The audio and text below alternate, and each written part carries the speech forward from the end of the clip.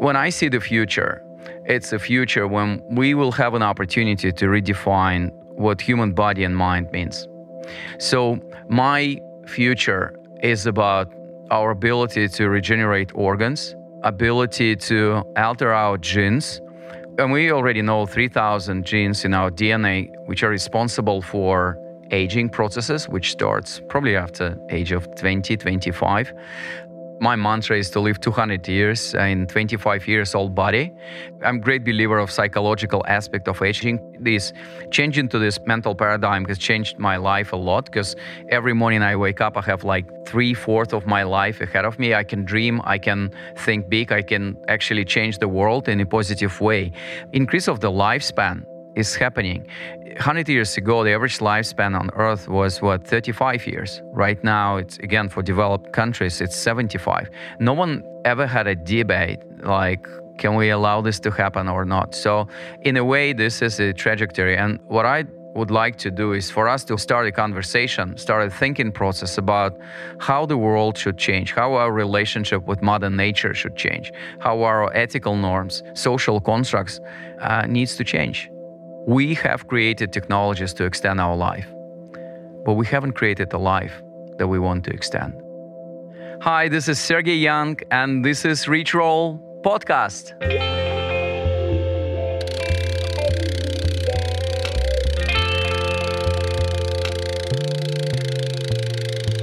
The Rich Roll Podcast. What would life be like if you could live to 150 years old, healthily? Well, what about 200? What about beyond that? Well, this is not science fiction, but it is science, the science of lifespan extension, the science of what today's guest calls growing young. And it's a very interesting science in that it, of course, conjures up some very important questions with profound philosophical, moral, ethical, psychological, environmental, and economic implications. But for Sergey Young, a very smart and engaging and optimistic chemical engineer turned investment banker turned venture capitalist, this science and all the questions it begets is not an academic thought experiment, because cutting-edge lifespan extension breakthroughs are very much on the horizon, all in lockstep with his commitment to accelerating these advancements and making them affordable and accessible to all. Named one of the top 100 longevity leaders in the world, Sergey is the founder of the $100 million Longevity Vision Fund. He's an X Prize Foundation board member and a development sponsor of the Age Reversal X Prize, which is a global competition designed to find a cure for aging. He's also the author of the new book, The Science and Technology of Growing Young, which is a really fascinating demystification of the longevity landscape. It's a look at the near and less near future advancements and possibilities that await us in this space. And of course, the practical and many things we can all and should be doing now to live healthily to 100 and beyond. This one is pretty wild, and it's coming right up. But first,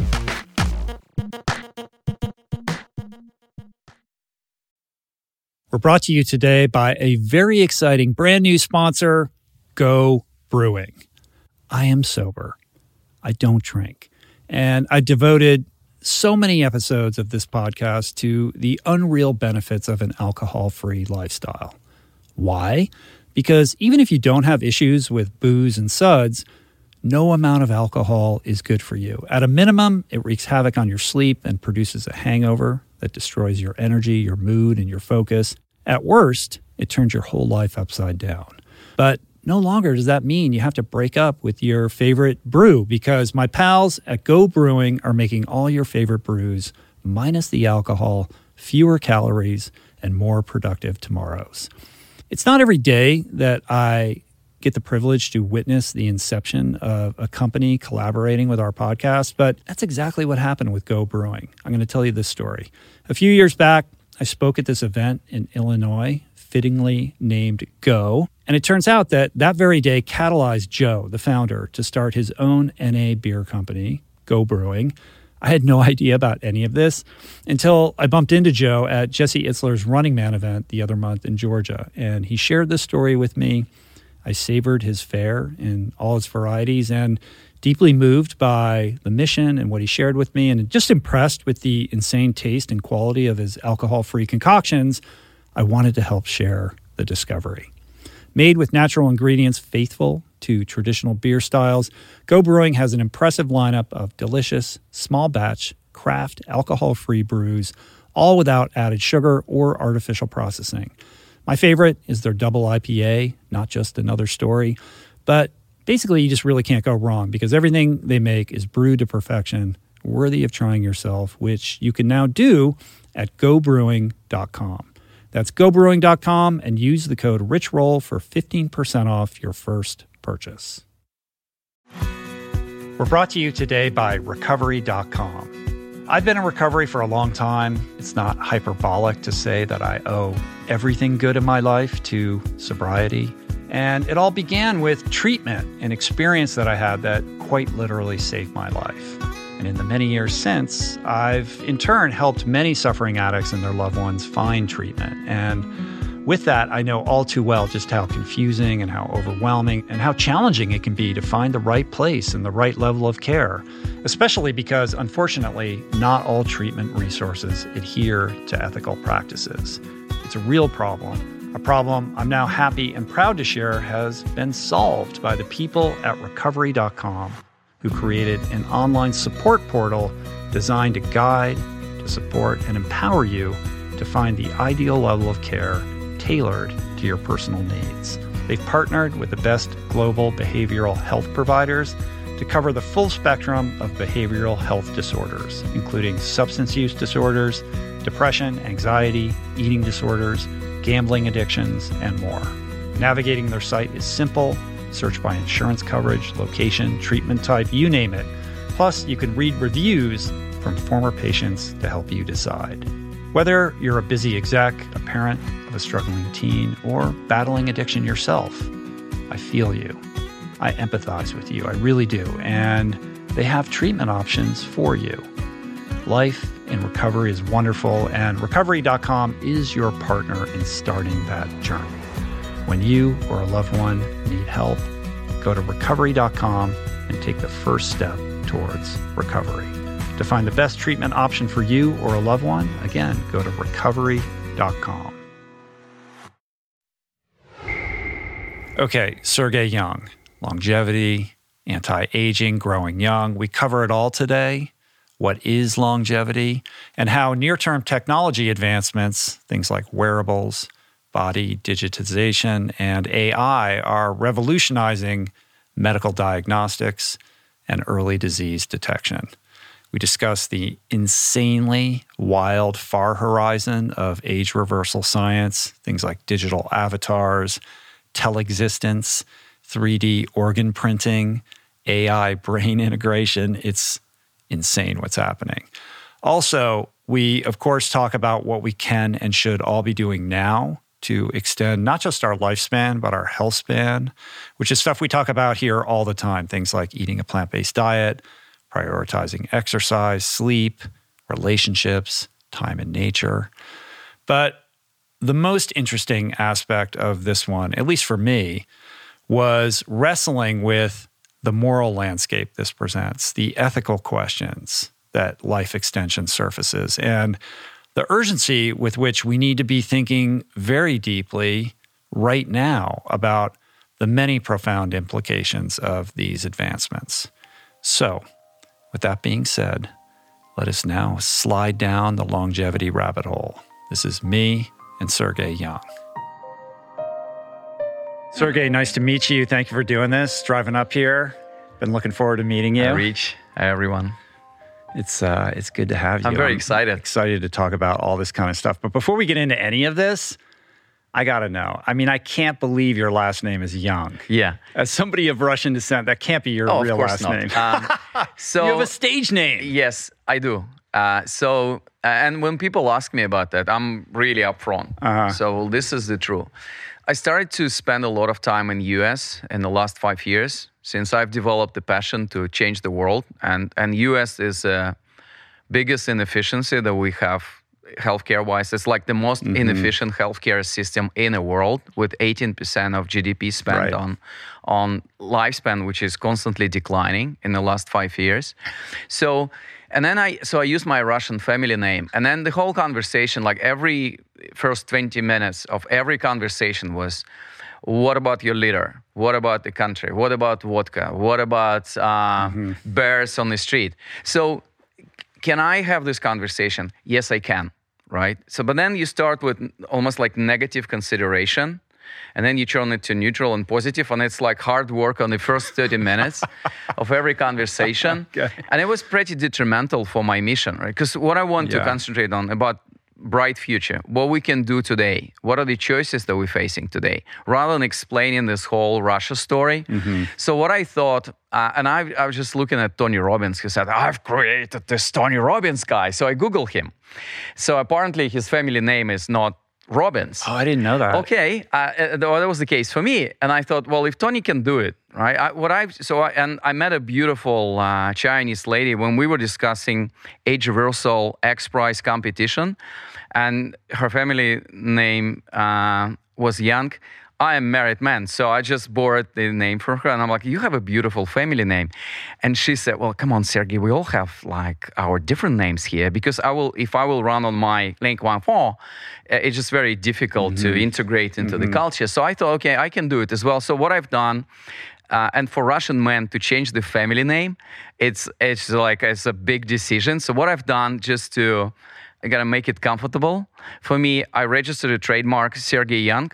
I'm 100% owner of this. Yeah. And I just give myself an opportunity to use that. Yeah, so that's the story. Hey, listen, you're in Los Angeles right now. Oh yeah. This ain't nothing but a thing here. Yeah.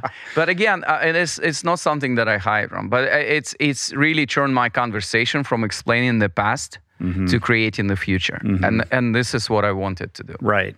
So we're going to get into all things longevity, the near future, the crazy latter future that awaits us, the current state of affairs, and all of which is broken down beautifully in your new book, Growing Young, which I'm really enjoying. It's actually a much breezier read than I was expecting. Yeah. Like you have your scientific, rabbit holes that you go down from time to time, but overall, it's kind of a page turner for the subject matter that you're tackling with all of this. It is. The biggest challenge was to keep it simple. And we literally took out the chapter on theories of aging, because in the end of the day, we don't have like the theory, and it was 40 pages of hard science.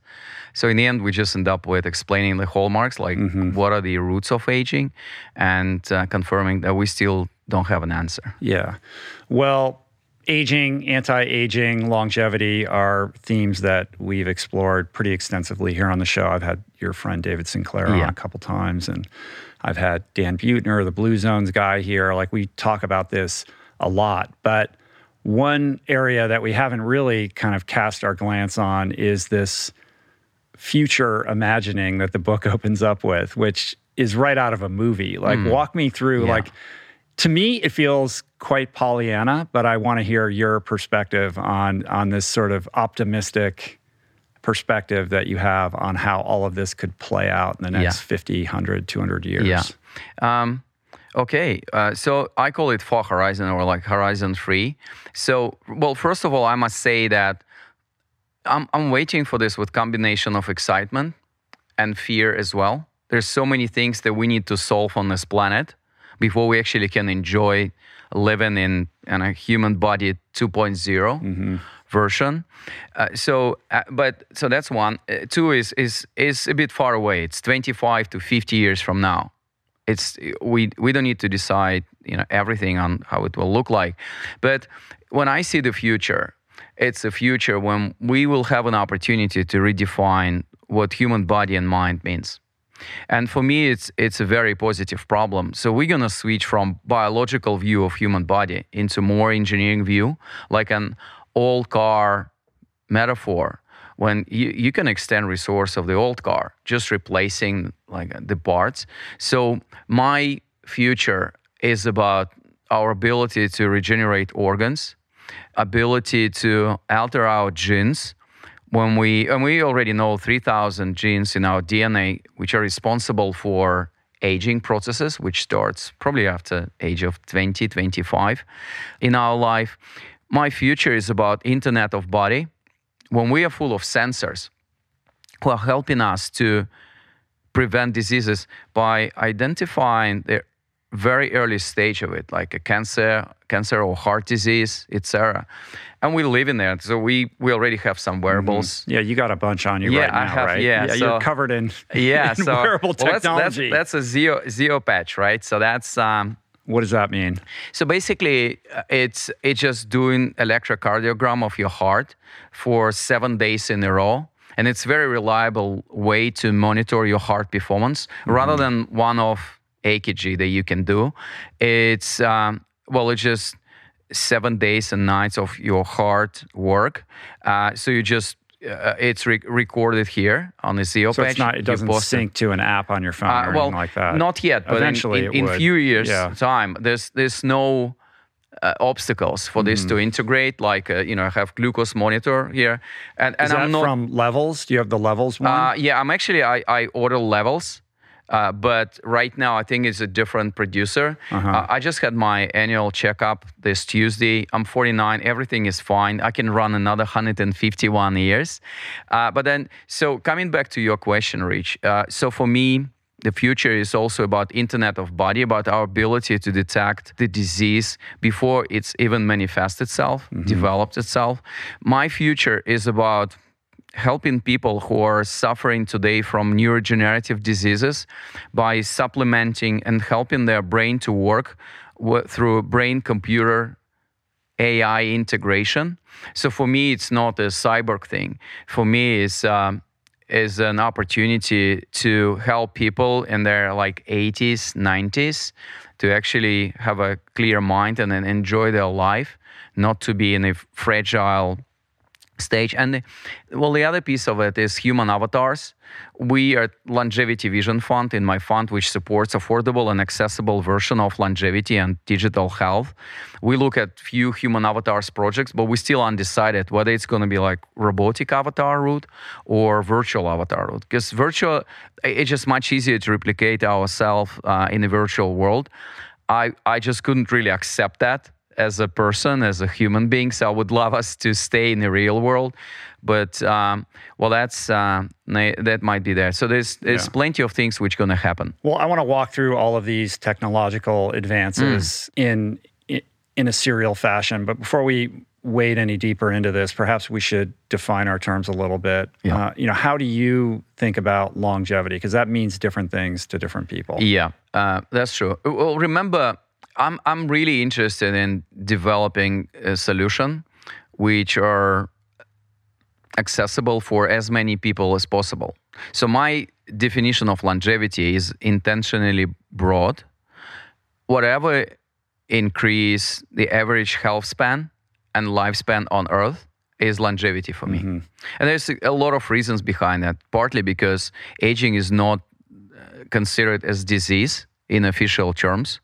So you couldn't really invest in aging and have your investments protected, pay off your billions of dollars if you want to invest in that. But partly because you need to be intentionally broad and work with the health span to make sure the years that we add to someone's life are healthy and happy years, and not necessarily like you're just adding 5 to 10 years in the end of that. That's my definition of longevity. So in terms of kind of where we're at right now and what we're on the cusp of, there's a variety of buckets here. And it's super interesting. You're talking about your wearables. I'm wearing a Whoop strap. I think you have an Oura ring on. Yeah, I do. So what do you have, 3 or 4? Well, you also have an Apple Watch, so that's doing whatever it's doing. We're only going to see the expansion of these devices and the refinement of them until we reach some inflection point where all our biomarkers are not only getting tracked in real time, they're getting uploaded to some cloud and they're being computed alongside these other massive data sets. The numbers are getting crunched, and some AI is getting a really refined glimpse or picture of what human health is. And that, of course, leads us into this new field of not only early detection, but early diagnosis and the ability to kind of catch things before they even get to a certain point where they become malignant or problematic for the human body. Well, when you have pretty lower chances of recovery, like stage 4 cancer is probably 20 to 30% recovery rates. Stage 1, like early detected cancer, gives you 93 to 100% recovery chances. So that's the case. But I mean, you're right. This is the future that we're aiming for. We're working towards. So with that, I mean, there's a whole ethical, sort of discussion that I want to have with you, but we can kind of table that. This is my favorite topic. Yeah. Yeah, I love morality of immortality. No, I read that chapter twice because this is what I really want to talk about with you. But what are we looking at in the next 5 or so years in terms of where this wearable technology is, because some of it's better than others.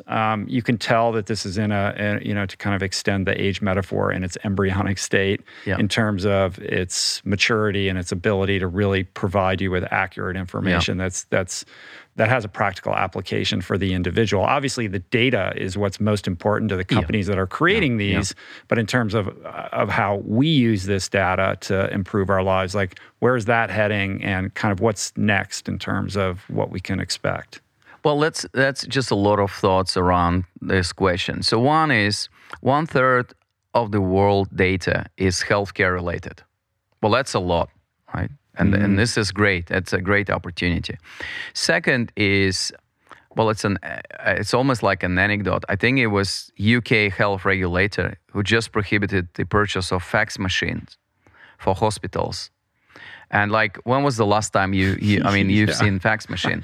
That's more of a glimpse into like where we're at in terms of modernizing our systems. Well, that's again, every risk is an opportunity. So both in US and UK, in some of the cases, up to 70% of the data transfer is happening through fax machine. And I think it's insane. ridiculous. Yeah, that's it is. Insane. So in the future, data is an opportunity. And I do believe that, and I'm always saying that, the largest healthcare companies on earth in 10 years' time going to be Amazon, Apple, Microsoft, or whatever the big tech who are interested and engaging in the healthcare space. So the change will come not from us or the old players doing new things.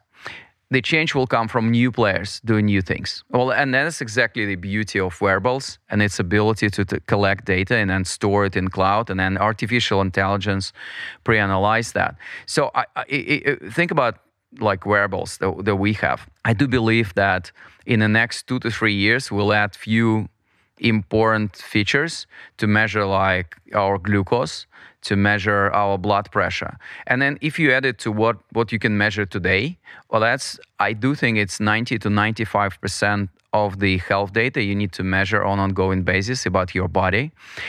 There's little human interaction needed in actually analyzing all of that. Even today, like liquid biopsy, early cancer diagnostic companies just run exactly the same procedure: data, cloud, AI, and then feedback loop to you. And I do think it's an opportunity, and it's going to be much more kind of friendly, integrated version of wearables for all of us. And again, this will help us to fight, as I call, killer monster diseases like heart disease, cancer, diabetes. And it's probably after the age of 50, these 3 diseases are responsible for about 75% of that. So, and they're all preventable. Moreover, the cost of all of this going to decrease exponentially. So we at Longevity Vision Fund, when we invest in technologies like this, the optimization gain is not 10 to 20%, but 10, 20, 50 times against current technology. Right. So it's much more efficient and cheaper version of the healthcare, and the paradigm going to be like super preventive, super personalized, rather than one size fits all at ridiculous prices. Yeah.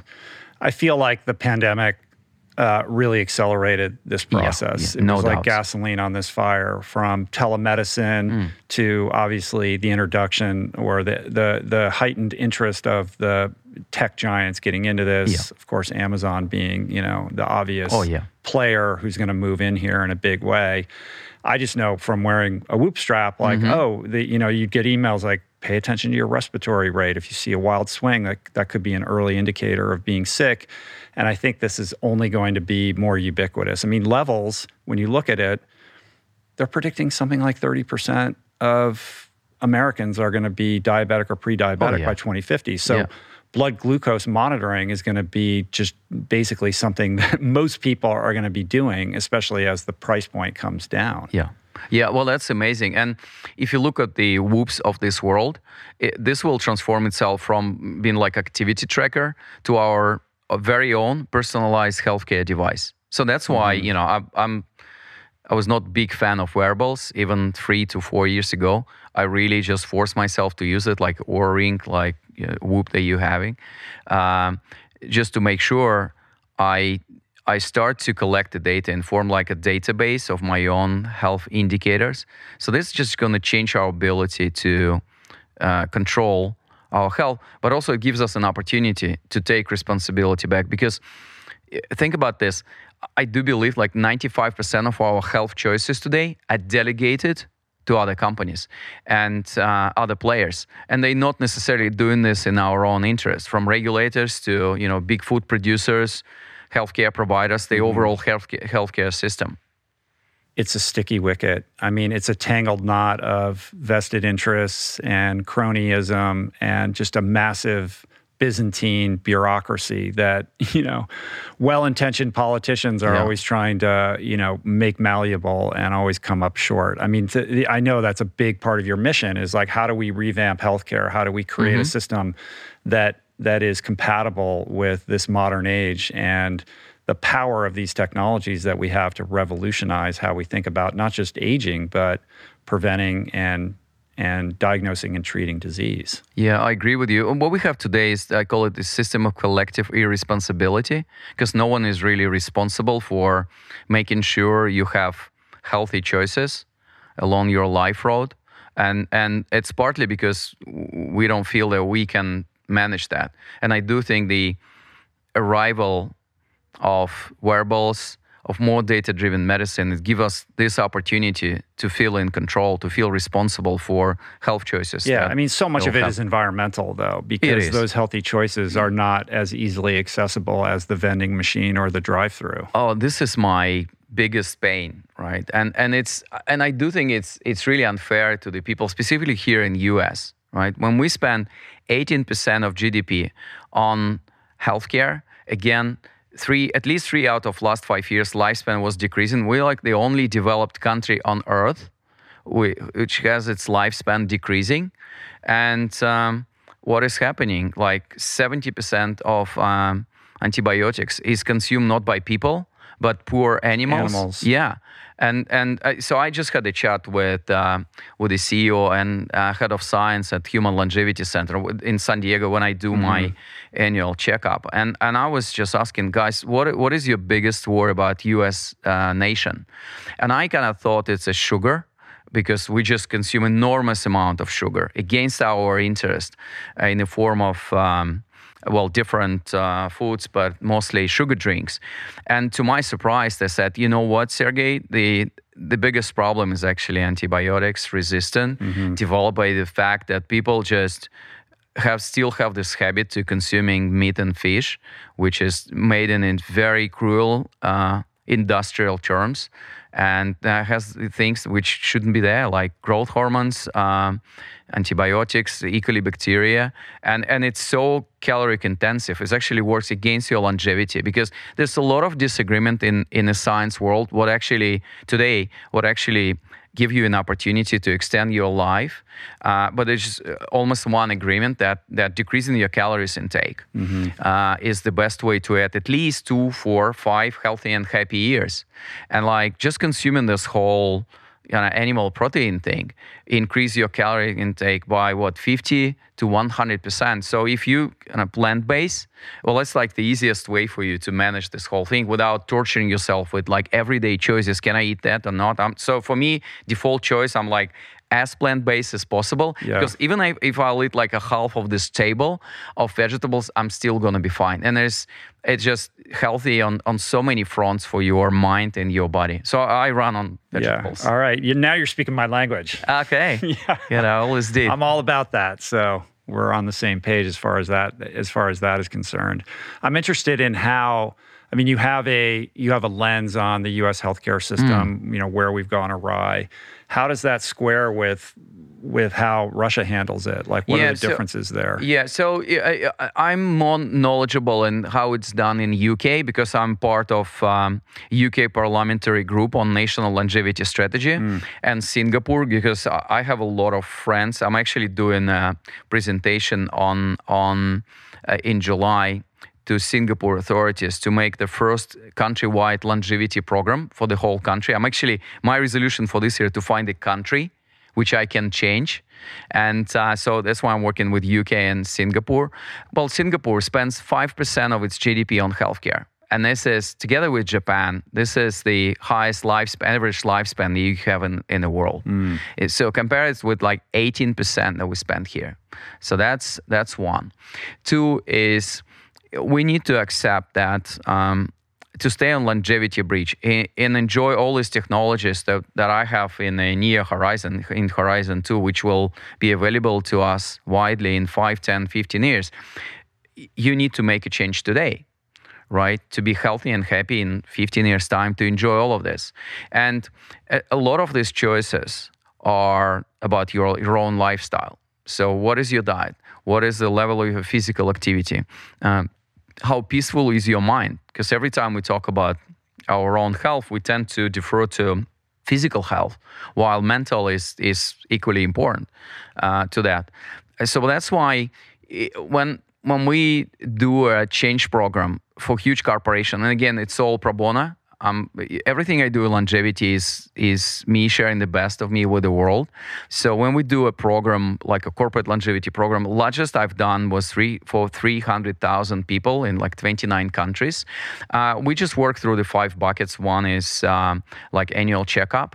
And the composition of that has changed dramatically in the last 5 years.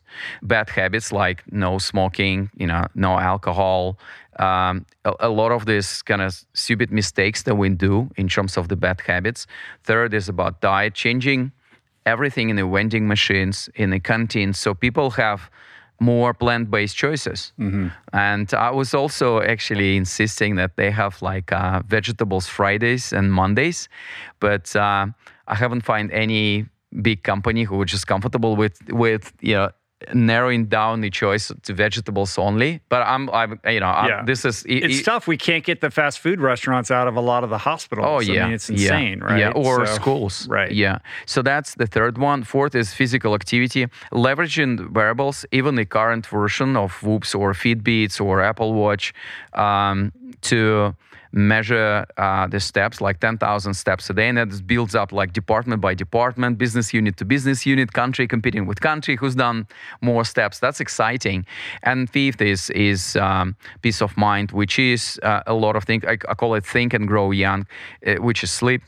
And I know you have Matthew Walker on your podcast. His book changed my whole approach to sleep. It's just crazy, right? It is like I was just looking at my sleep hours as like endless credit, where I can borrow the hours. And apparently, I think this research came up like last month that if you sleep like 5 to 6 hours a day, your chances to get Alzheimer's is like 40% higher. So then it's meditation, because we all have extremely high cortisol level. Our body and mind were never designed to handle amount of stress that we have here. And like having access to constantly negative news that we have around us is pretty bad. And then it's a lot of different things like act of kindness, sense of purpose that you have. It's very important as well. So it's a little bit longer answer, but all of these 5 buckets are important as well, because human body and mind are probably the most complex thing on this planet. Sure. And if we would have, and yet sorry to step on your words there, but of the protocols you just mentioned, they're all very rudimentary, elementary, simple things that we can do now. We can talk about all the crazy future devices and wearables and the genetic engineering that we're going to get into. But fundamentally, right now, do these things, take care of yourself in the best way that you know how to. And most people are already aware on some level of all of these things. It's a matter of implementing them into your life. But the one piece, the one bucket there that you mentioned that I'm not sure we've talked enough about, at least on this podcast, is this idea of getting these, consistently getting checkups so that if you have a problem, you're in an early detection phase. And I think that's in part informed by, on some level, a distrust of the medical establishment. I mean, your own personal story of going to the doctor and just being prescribed, like, here, take this and you're good. And the inquiry doesn't really extend beyond that, right? Yeah.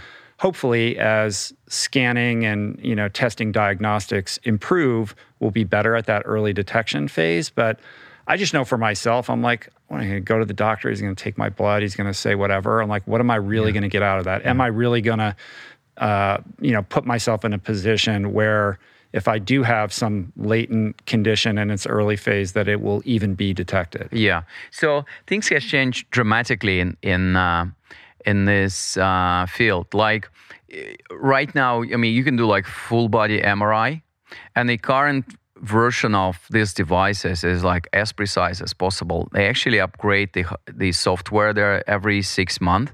So just a few years ago, when I started to do my checkups, it was radiologists looking through my scans, and human being without support from computer is successful in terms of detecting probably, as far as I recall, 38% of early stage cancer cases, just based on the review of the scans.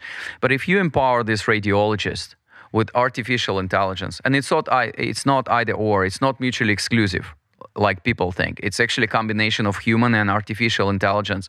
Success rate is 98 to 99%. Well, that's amazing. And it's becoming less invasive, right? Just a few years to check colon cancer. It's like a few $1,000s procedure. It's invasive. You do it under sedation. Right now we have Cologuard, $19, and that's it. And it's as precise as the procedure you do a few years ago.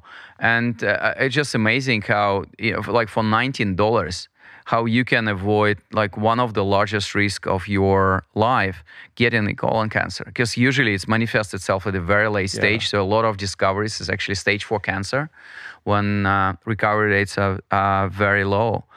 Or this thing like, Zeo patch, which will kind of measure the work of your heart. So I do think it's time for us to change our view on what is actually almost any healthcare provider has to offer to us, because of the speed of technological development and scientific development is just accelerated. Right. It is crazy how humans, I mean, if you were to get cancer, you would spend any amount of money that you have in order to eradicate it, but we won't spend the $19 for the test. Yeah, I actually find it really counterintuitive. And every proactive treatment is at least 10 to 20 times cheaper than treating, like post factum, treating disease at the late stage. And then recovery rates, like in terms of impact on the quality of your life, it's just amazing. So my father had lung cancer back in 2005, and he survived. But the guy just shrunk in size by 1/3, and his quality of life never recovered. And this is not the type of longevity that we all want to have. So we just influence our health in an advanced manner. That's one. There's a separate issue and separate aspect of that. I don't want to, if you want to go to that. The version of medicine that you will find in the hospital next door is 17 years old. Well, that's the time between approval of something until it gets kind of distributed and available in the healthcare system. So think about it. You go there, and like what is offered to you is dated, in the year 2000? Well, that's another problem. I'm still kind of thinking how to solve it. But again, it is about different players disrupting this whole thing. It's not about making efficient current system. Yeah, sure. So you can't just focus on the technological innovation without tackling the regulatory landscape. I mean, those things go hand in hand, because you'll never get out of the gate with anything in terms of implementation if you can't deal with the regulatory. And that's perhaps the bigger hurdle here. You do have all these startup companies who are coming on board. I presume a lot of them will end up getting absorbed by the larger tech companies as they consolidate here. But the governmental piece is really the Mount Everest of enacting positive change. Yeah, that's true. Well, the biggest change that we can do is just accepting, in regulatory terms, accepting aging as disease, because this will give you like a framework for investment. Because I'm always saying that longevity and age reversal is like a next cancer case. We're right in the middle of winning the war against cancer. Think about 20 years ago, people were deferring the date of their cancer screening, because if they had a cancer, it's almost like kiss of death. Yeah, there's a psychological piece there. Because most people are just like, I don't want to know, or I'm too afraid to find out, because then suddenly my life's going to change, and I'll just not the case anymore. So we, again, early stage cancer diagnostic gives you 93 to 100% chances to recover, and we still have this kind of old 20 years old mentality to face that. Well, you're talking about classifying aging as a disease. That's something I talked about with David on the show about. I mean, there's a hurdle in just getting people's minds around that, right? Which is, I would suspect, one reason why you want to go to a smaller country like Singapore or what have you, where you can run kind of a pilot program, easier to, sort of test the waters and enact change in a smaller situation, rather than just, trying to combat the powers that be in Washington. That's true. Right? That's true. Kind of like how, is it El Salvador or Ecuador, where Bitcoin just became like legal tender? It's just, do it in a smaller country, and then, the dominoes begin to fall from there. Yeah, that's true. But on that idea of aging as a disease, like, where are we in terms, like, if you go to Capitol Hill and you're, testifying before Congress on these issues, like getting those people to wrap their heads around that, I mean, good luck. Oh yeah, it was probably the most difficult challenge I've ever faced, and we all longevity-related scientific and technological community are struggling with that. And again, I still don't know the answer, but what I do know that with the age, your chances to get heart disease, cancer, diabetes are exponentially higher. Look at the recent COVID example. Unfortunately, COVID were detrimental for the old part of population. So there's a clear case behind it. Because if you go to Walgreens or CVS today and you ask for drug against aging, they would think you're crazy, or they would send you to cosmetics or supplements. And this is counterintuitive. So I do think we would need to change it. Good news, I think it was back in 2018, World Health Organization actually had a special code for aging and age-related diseases risk in its global like a directory of diseases. And I do think with just consistent work in terms of establishing dialogue with Washington, D.C., and what FDA or any other government bodies has to offer and has to listen, it's going to be there. So I don't really know when will happen. If you ask me, I do think there's just some few smaller countries in the world will accept this, will create the viable economic model for investments in longevity, and this will happen. Because cancer today is $100 billion of research and development money funded every year to fight cancer. And that's why 6 out of 10 U.S. biggest revenue drugs are oncology drugs. Back in 2008, it was statins. Remember my story? Viagra, and only one oncology drug. Right now, it's 6 out of 10. So the same should happen in fighting aging and age-related disease. Right now, longevity is $1 or $2 billion dollar investments every year. So when I set up Longevity Vision Fund with $100 million, this is not my money, this is money of investors. People thought, we're just crazy. We became, imagine, largest longevity-focused fund in the world with 100 million. In financial industry terms, this is the most insignificant amount of money they can have. And again, people thought we're doing a lot of stupid things. But things have changed in the last 2 to 3 years. And again, I agree with you, Rich, that COVID has accelerated a lot of the mind shift and basically created a showcase of so many different technologies which can help us, from virus genome sequencing that we've done in a couple of days.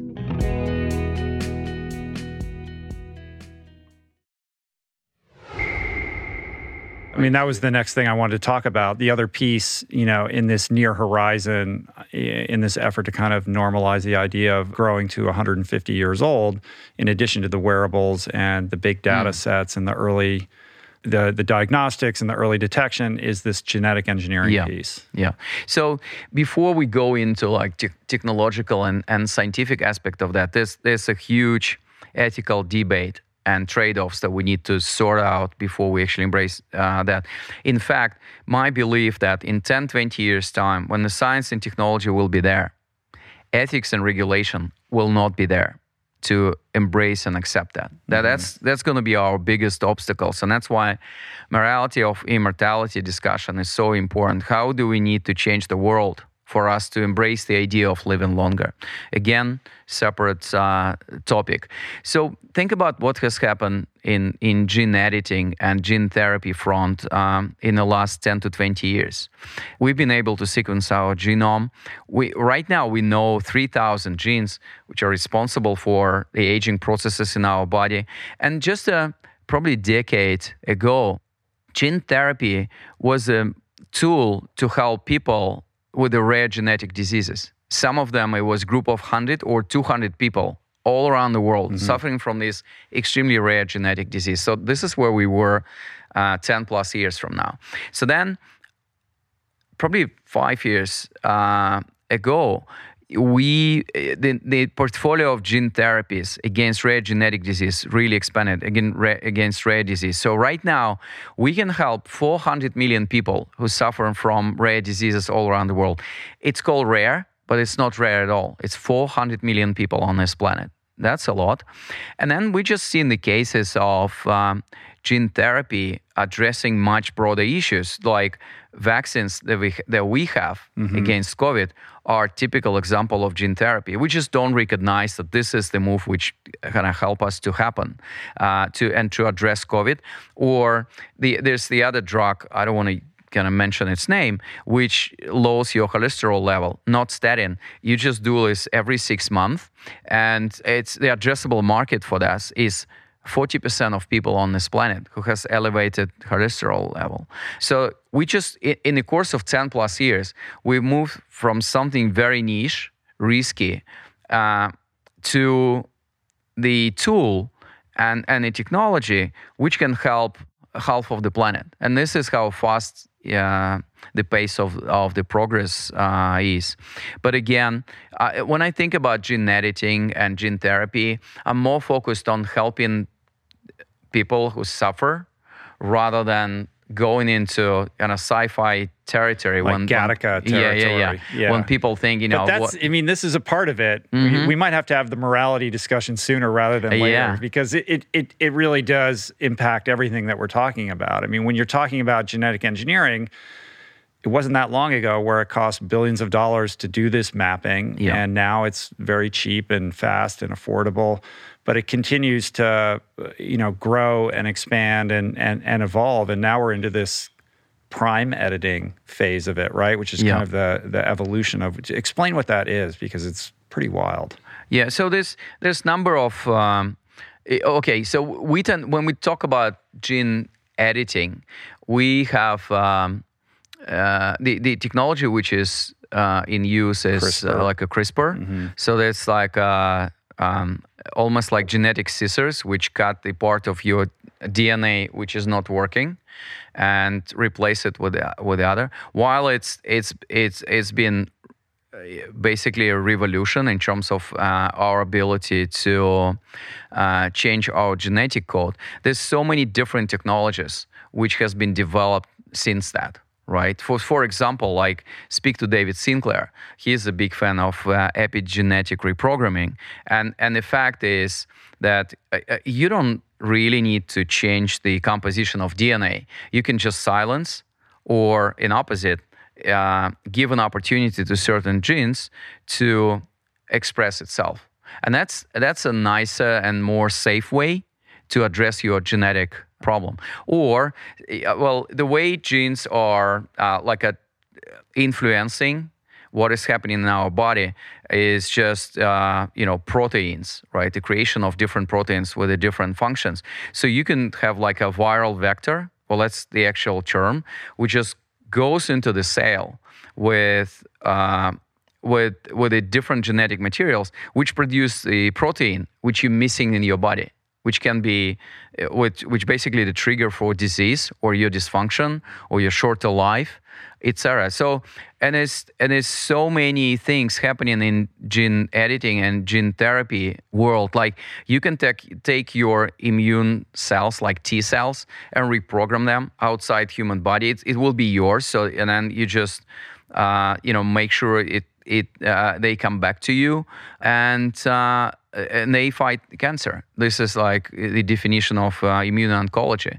And I know quite a few of people who actually were really untreatable 10 years ago, but right now with this personalized version of genetic, and when your own T cells are fighting your own cancer cells, it's just really mind-blowing. Yeah, I mean, it's this weird stew of miraculous and terrifying, because the idea that we're going in and we're snipping DNA, or we're muting or silencing certain sequences and activating others, it just makes me, there's a part of me that cringes inside, because behind it all, there is a certain human spirit to be celebrated, but also a hubris that I'm not sure is as checked as maybe it should be. You know what I mean? We always go into these things thinking, well, it's a binary thing. We turn this gene off or whatever it is, and it'll have this A to B kind of impact. But we're not very good at looking at these things from a more holistic perspective and realizing all the downstream implications of these things that we just didn't understand or realize because we jumped before we stepped. So I do believe in the collective wisdom, and you are not alone. So if you ask, I think it was a study done 5 years ago in US and UK. So when people has been offered the chance to extend their lifespan, if they can, by 10 or 20 years. So we've got more than 65% people saying no. So even if you say it's healthy and happy years, we have a lot of limiting beliefs, and it's a lot of things that we even don't know what we don't know about this whole thing. So one of the challenges in our space is like, how do we define that? How do we communicate that this is an opportunity? How do we manage the risk?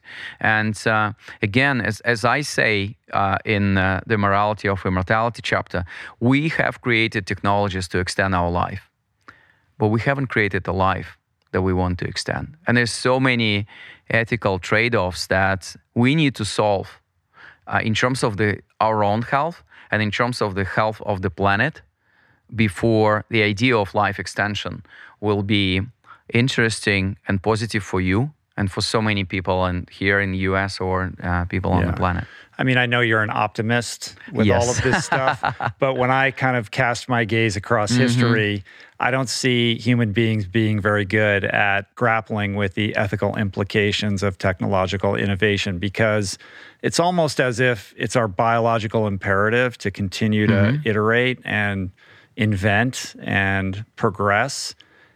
And we give lip service to the idea of should we or should we not do this, but ultimately it's going to happen no matter what, right?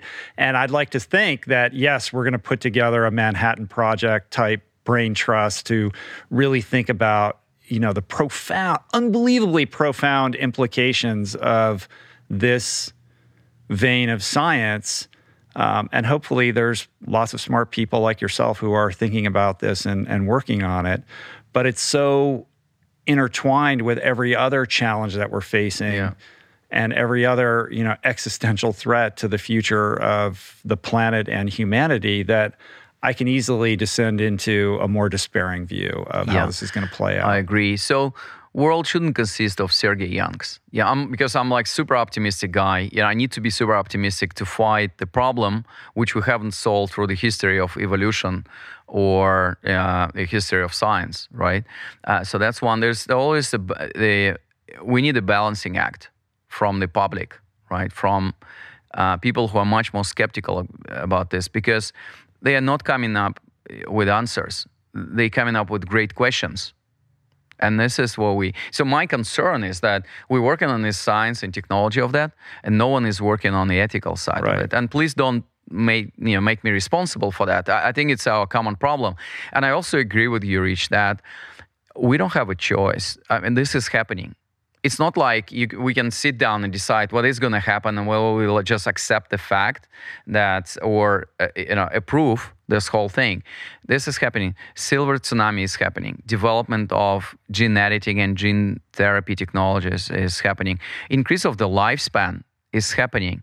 100 years ago, the average lifespan on Earth was 35 years. Right now, it's again for developed countries, it's 75. No one ever had a debate like, can we allow this to happen or not? So in a way, this is a trajectory. And what I would like to do is for us to start a conversation, start a thinking process about how the world should change, how our relationship with Mother Nature should change, how our ethical norms, social constructs needs to change. Mm-hmm. I would nominate Yuval Noah Harari to be in charge of that inquiry. Yeah, but we need to have a diversity of opinions. I think Yuval has a little bit more like a dramatic view of our future, specifically which derives from change in healthcare and like gene editing technologies. Mm-hmm. But again, I mean, it's not up to me to decide, but it's our collective problem. It's our collective discussion. It's our collective choice, right? Right. Yeah, and the same goes to, again, like using plastics or allowing dictatorships to happen, or just how we think about social constructs like marriage. Mm-hmm.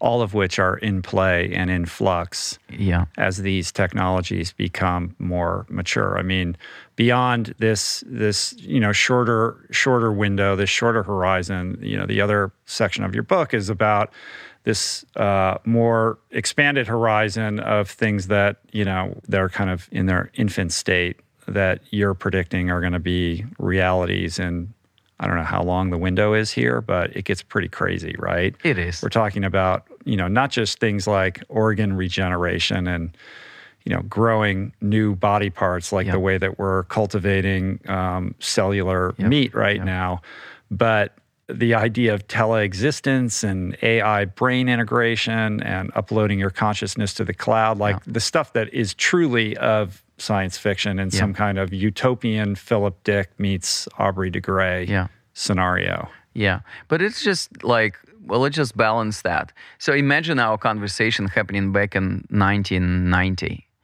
I mean, we humans are really bad with like predicting the future. So in a way, I don't want to predict the future with, which should be like as precise as 100%. The only reason why I'm trying to predict the future and highlight all these technologies is for us to start thinking and making these choices today to make sure that we are comfortable with all this scientific, technological, societal progress that we have. Because to solve a problem of plastic, to solve a problem of industrial production of meat, you don't need to wait for 2050. It should be solved right now. And I'm happy there's just a lot of technologies and innovations happening in the space, like plant-based meat, right?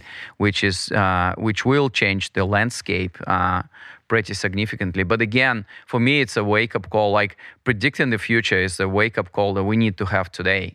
I have Bruce Friedrich coming tomorrow, who's from this organization called the Good Food Institute. And he's at the center of this whole cellular meat and plant-based meat. We need more people like innovation. that. Indeed. But on this idea, like it's such an amazing, provocative, I call it a thought experiment. You would call it a future reality, to just consider the implications of living to 200 and beyond that, the possibility of being immortal. I mean, these are questions that humanity has reckoned with and wrestled with, as far as we've been a thing, right? Okay. And the idea of should we is really amazing, right? And you kind of walk through, like, let's have the ethical conversation. Like, should we do this? Like, what happens to humanity? What happens to the human psyche when you wake up in the morning and you have a choice for just how long you want to live? There's a few things there. One, I just wanted to be upfront. I'm not a big fan of immortality, right? Because I do think if you take out the death from the human life cycle, we are not going to be humans. Life is meaningless in lockstep with its preciousness. Yeah, exactly. So that's my thought. Well, the second thought, I think it's very unlikely that we will have a moment in our life when we will reach the point when you just in one day you decide, are you going to be immortal or not? It's going to be a series of your life extension decisions, which you do like every 5 to 10 years. So that's change your perspective. You would actually be much more in control to defining the quantity, but also the quality of your life. So this is what's going to happen in the future, which actually raises one of the questions that I ask in the book. So your decision to extend your life or not is considered, in our society and culture, is considered a suicide or playing God. Mm-hmm. And then my related question, like, will we have like a bravery to make this decision? When I think about this in my own terms, I would just hate the idea of like, I need to decide on my own about this. So this actually, makes my mind it's hard crazy to imagine, unless you're in that situation, how you would process that. Yeah, exactly. So that's just, and it's just one of the questions. There's more of that. So if we're going to be living 200 years, for example. Like, paint the picture of what this looks like. So what's going to happen with our marriages? So right now, depending on the country, 2/3 of the marriages going through divorce in the first 3, 5, or 7 years after the wedding. So what will happen with the family, right? With marriage as an institution? Will we consider more like a kids raising partnership thing? And again, I don't know the answer. Are we going to be married for 150 years? Yeah. So it's very difficult to imagine. So and this is, or think about your career. Should our life consist of several beautiful mini lives? Well, that's the question. And just a lot of constructs in our society are not really supporting this whole idea of a longer life. And I do think, since, as we discussed, our lifespan increased twofold in the last 100 years, I don't we've done any kind of rethinking on how our society is structured in this regard. Yeah. I mean, there's so many questions. There is the question of what is the meaning of all of this if it proceeds indefinitely? Like, what is God? What is faith? Yeah. There's the more practical considerations of how does this impact the environment of a planet this is my favorite subsists on a limited amount of resources. We're talking about living longer, which means more people. You have a whole thing about reducing the birth rate and this notion that actually population is going to decrease, which I struggle with comprehending or understanding or agreeing with. So we'll just talk a little bit about this. So there's a good study, I think published early last year. So if you look at reproduction rates all around the planet, for every woman, it's below 2. So that's basically less than 2 kids per family. I don't remember the figure for US, but it's probably somewhere around 1.5, like in some of the places like Poland, it's actually 1.3. So we are, if you look at, and you put all of this in a mathematical model, the population of Earth going to peak at somewhere around 10 or 11 billion by year 2050, and then it's going to decrease. The China will lose, population of China will going to decrease from 1.4 billion to 800 million people by the end of this century. And the same will happen everywhere, with exception of Africa. They still have African continent and countries there. They still have pretty high reproduction rates. The foundation of that idea is premised on raising the standard of living, right? Like the more that you educate people, the more that you, and this is why Paul Hawkins' big thing in Drawdown is educating girls. So the more educated the women are, the less likely they are to have as many children. Yeah. So as you raise that floor, then you're looking at 1 or 2 kids at most. If you get it down to 1, then we're in a declining population situation. Well, if you're going down to, because just remember, they 2. need to do a job like for her and her husband. Right. And obviously there's a different trend. We see decoupling, like our reproductive function from our kind of life. It's just a lot of, on technological front, in terms of our ability to have babies without actually, being your like mother of this. But what I was about to say is this whole thing is happening, and our reproduction rate has been in decline, and simply because people have more choice.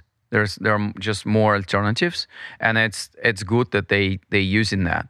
But again, you don't want to live in a world like, I think it was Singapore figure, like 25% of the people of population of Singapore is already 65 plus. Mm-hmm. So you need to respond to that. And same happening in Japan. Same will happen in US. So we need to work with the increasing quality of life of the people who are in old stage. And the way to address that is addressing health span, because we need to increase health span in parallel with what is happening now, with increase of the lifespan as well. So that's one. And there's external component to that. Your own health is important, but the health of the planet is important as well. Because many of us behave in a way that we just ignore. We don't take responsibility for what's our relationship with Mother Nature is, because simply the old mentality is like, I will not be alive then, and this thing will be sorted out by my kind of kids and grandkids. Sure. So the idea, if you're going to be around a lot longer, then you're more invested. Again, remember, I'm like idealist, right? So the idea is getting that. I get that part. The idea is that if we face a problem, we're going to live with consequences of our own action. I think this will drive a much larger feeling and sense of responsibility for what we're doing. So, sure. But if you're a dude and you're around for 200 years and you had a kid 50 years ago who doesn't talk to you anymore, maybe you think, maybe I should have another one, right? Yeah. Or if you're a woman and you're in this future situation that you're imagining where you could actually toggle your biological age and, I want to be 25 or whatever, and you're fertile for 200 years. Yeah. Are you only going to have 1 or 2 kids? Yeah, we're going to have multiple generations of kids. And they're all going to be living that long. Yeah. So I don't know. The math seems. Yeah. So I've done the math. So I was just planning. I'm visualizing a lot, because I do believe my mantra is to live 200 years in 25 years old body. So I'm a great believer of psychological aspect of aging. It's actually this changing to this mental paradigm has changed my life a lot, because every morning I wake up, I have 3/4 of my life ahead of me. I can dream, I can think big, I can actually change the world in a positive way. But so if you think about this one, I do. So the math is, if I'm gonna have in my 150 years old party. So I just did a calculation, and if I will invite only immediate family and immediate friends, it's going to be 15,000 people party when I turn 150. Oh my God. I'm trying to wrap my head around this. So one thing that comes to my mind when the more I think about this is the mental health piece of this. My instinct is that it would provoke an existential crisis in many, because in tandem with these innovations will come basically an economy driven by AI and robots who are performing a lot of the jobs that we don't have. And maybe we have a universal basic income situation. But like, where are people going to find meaning in their lives? And when they're going to be living so long, how do you anchor, that quest or whatever it is that gets people excited when they wake up in the morning to go out and be in the world? How does that get anchored in a timeline that has become so extended? Yeah.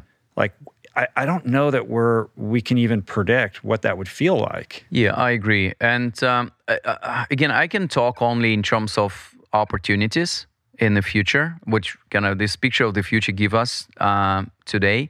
I'm also, again, I'm not really like the futurist who just like embrace whatever will happen there. For me, it's just important reason to have a discussion that we have today and go through our choices. But I do think it's an opportunity for us, and I know it sounds idealistic, to connect to ourselves, because I do believe that if you take out the noise of the environment and our social norms and social pressure, we are much better. Humans are kind. Okay, so that's the opportunity to relate to your heart, to your mind, to realize your dreams, to do the things that you always were dreaming of doing. So that's my opportunity to talk about I hear that. Well, let's talk about the economic implications of all of this, because the other piece, which is kind of a Gattaca thing, right? Or what was that other movie where they were all up in like some orbiting spacecraft where they were sleeping in pods, and I can't remember it. But anyway, as this plays out in science fiction, typically there's going to be a huge underclass, and there will be the 1% who have access to this type of technology to, be, if not immortal, live for a very long time in beautiful bodies and have access to all of these privileges that the rest of us don't. The example that you illustrate in the book is, or the kind of thought experiment is the dictator who, basically refuses to step down and is going to be there forever. Yeah. The power differential and the economic implications of this. Yeah. So I do believe that everything we've seen in terms of scientific and technological progress in the course of like every invention in the course of 10 to 20 years becoming like super affordable. So think about the smartphone example, like a cellular phone. Like 25, 30 years ago, it was a thing which cost you like $10,000, probably more. It was like super heavy.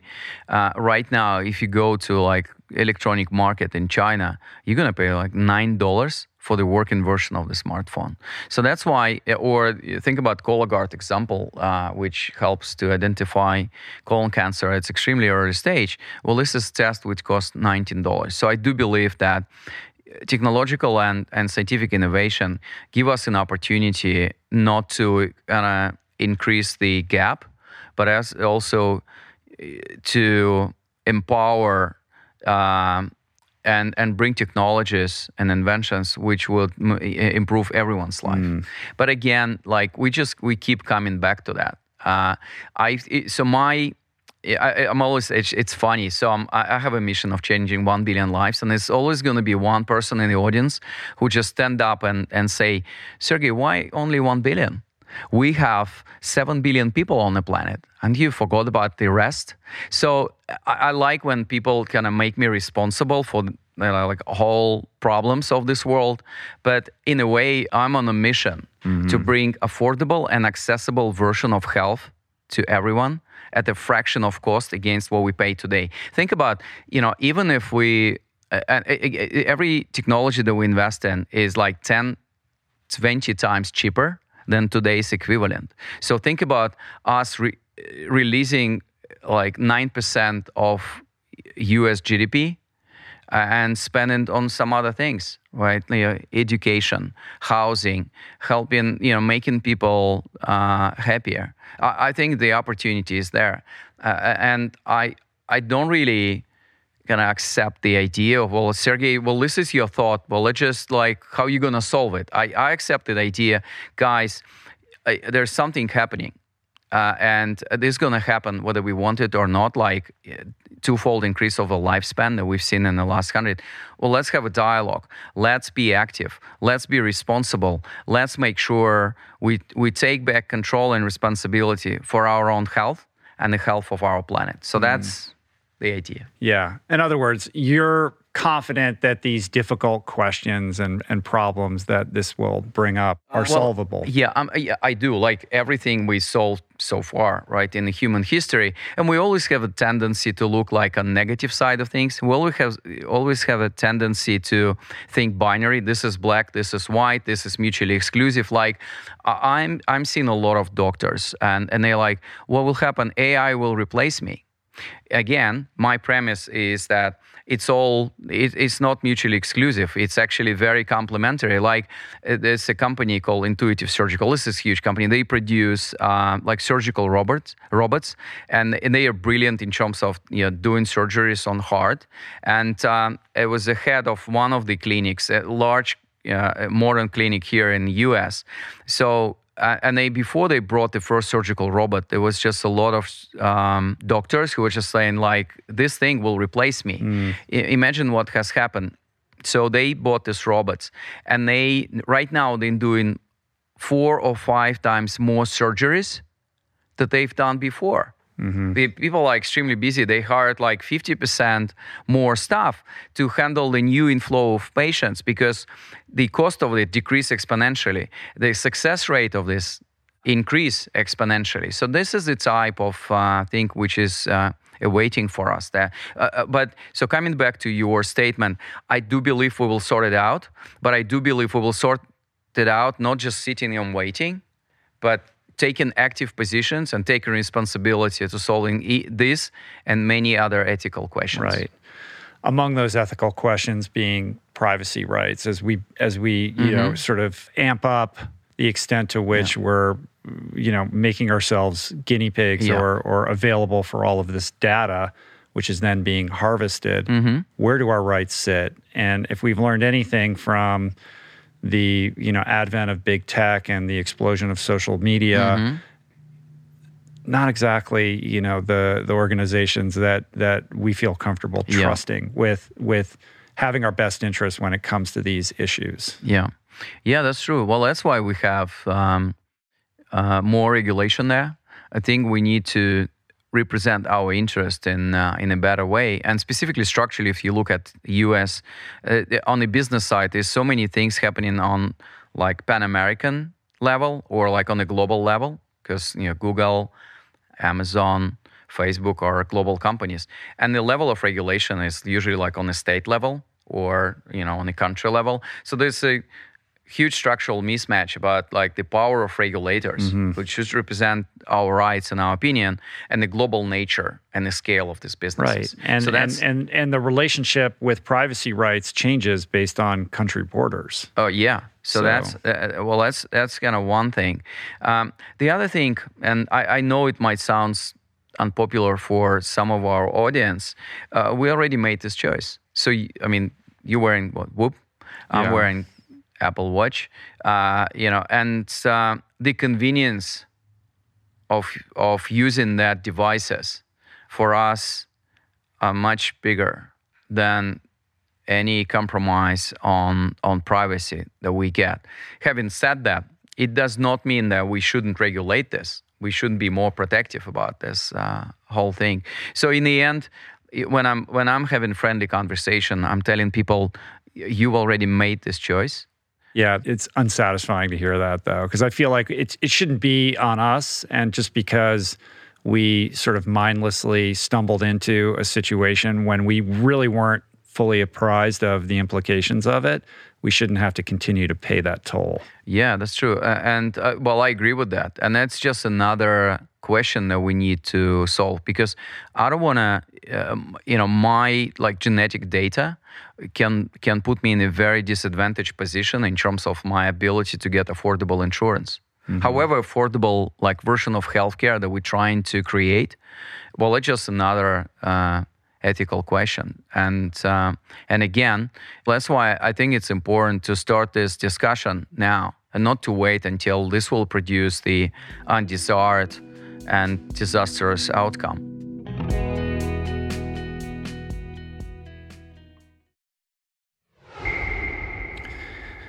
The other really interesting question on this ethics discussion is the future of evolution. Like, what does natural selection look like when we can purchase, our longevity? And that decision is based on economic factors or access factors more than anything else. And the more I think about that, the more it appears clear that the evolutionary imperative of the human being is to give birth to this artificial intelligence that then becomes subject to the laws of natural selection in a different way, right? Like, we've kind of played ourselves out, and now, much like, whatever analogy you want to use, like a caterpillar to a butterfly or whatever, we're becoming something else. And the book kind of, basically illustrates that. Yeah. Well, that's an interesting thing to realize for us. And I do believe, however dramatic it sounds for us, but it's just a part of, evolutionary cycle. And it's been always the case, right? And no one, animals didn't really sit down and discuss, like, will we allow Homo sapiens it doesn't matter what we think about it. Like, this is just what's happening, and this is what we're going to do. It is. But also, the other thing, Rich, which I wanted to mention here, don't you think it's happening already? With us saving people with we're already disease. Our cell phones are, they're not implanted into our brains, but most of us won't go anywhere without it. It is an appendage. Yeah. I'm actually, and there's another risky aspect of that. Like, our over-reliance on technology is, I do think it opens up the other risk area. Like, what will happen with if something will just really, like a black swan, or something will happen in terms of the ability of these devices to operate, like a huge electromagnetic wave from the space, something happening on the sun. We're so and we're like dependent unprepared to live in our today's world when you can use your hands to grow your tomatoes as well. So then... well, that's the other case. But I do believe that we changed the law of evolution many decades ago. With us, and I'm cool with that. Saving people who would, like, 100 years ago would just die because of their genetic disease or because they couldn't really fight with virus. This is happening. And that's why, I do believe, if you want to be positive about this, I'm not sure you want, but in the history of evolution, the skill and the talent which is required to win in evolutionary process has been always different. I mean, in one stage, you should be like super hunter. On the other stage, you should just be good in agriculture. In the other stage, you should be good in, like, working in a factory, like repetitive job. Right now, you can have, like, diversity of options, like how you use your talent, and you shouldn't really suffer because you were unlucky in genetic lottery. So I do believe we have more choices. But again, having more choices gives you more like responsibility on your shoulders, which particular one you choose, and how, like, eco-friendly it is for people around you and the planet. As we move towards these digital avatars and tele-existence, it gets super crazy in terms of being able to essentially be in two places at one time or transport your consciousness, and whether or not we're going to be able to have brain transplants or virtual reality experiences that are so real that our physical bodies are no longer carrying the meaning that we attribute to them. The extension of that moral landscape inevitably leads to grappling with the very nature of consciousness itself, because that's the one thing that humans will always protect. Where is my consciousness? Where does it live? Can it be transported? And if my body withers, can it be, basically moved into something else, right? And in order to figure that out, we have to understand what consciousness itself is, right? And that becomes like a rabbit hole with no end. So how do you think about those kind of questions. Yeah. So again, remember our main focus is Horizon 2, like what to make sure that we have affordable and accessible version of technologies in 5 to 10 years from now. But what I can say, I just hate the idea of us living in a virtual world. I do believe that I would like us to enjoy ourselves as humans in this material world for as much as possible. So that's why we're not investing in human avatars. We were looking like in Explain robotic. what that is for people that don't know. Yeah, so there's actually, so our idea was that, okay, well, let's invest in human avatars and see how this technology can change our lives. So we look at number of robotic avatars company first. So there's two types of avatar. One is robotic avatar. You have like a copy of the robot, and then you basically can send this robot on like a North Pole or to Mars, and right here on the other device you just have like the same experience, but not being present on Mars, similar to what we've seen in Avatar movie. In fact, I had an opportunity to discuss the ethics of the future and human avatars with Peter Jackson. What did he have to say? He's basically saying that we humans tend to dramatize the future and the negative outcomes of technology.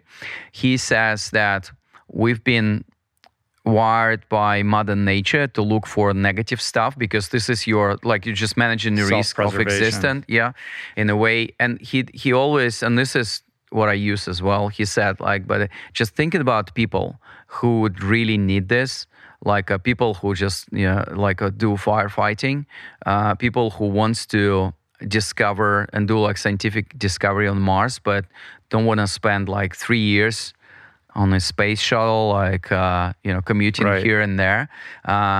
People in need, people who are really disadvantaged in genetic lottery. And for them, this is the opportunity to enjoy life, to have meaningful impact here. So that's his view. So coming back to avatars. So we were looking at this, and apparently, to my surprise, and it was pretty shocking, but we find out that the other version of avatars, which are virtual avatars, is much cheaper to create. And we've seen examples then. You can basically recreate the person in the virtual world, and it's much cheaper. And again, with a different VR, AR technology, you can actually enjoy it. There's a very interesting clip on YouTube when South Korean mother meeting her daughter. Let's explain in the book. Meeting her daughter who died in the age of 5 because of the rare disease in the virtual world.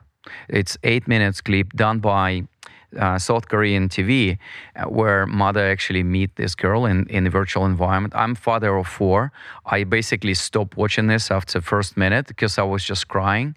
It's heartbreaking. So essentially a digital avatar of the daughter who had been passed away was assembled using archival footage or photographs just photos or videos. And some kind of algorithm was able to figure out how this child would act vis-a-vis the mother. Exactly, yeah. And in 99... It's terrifying. Yeah, it is, yeah. So again, it's just heartbreaking.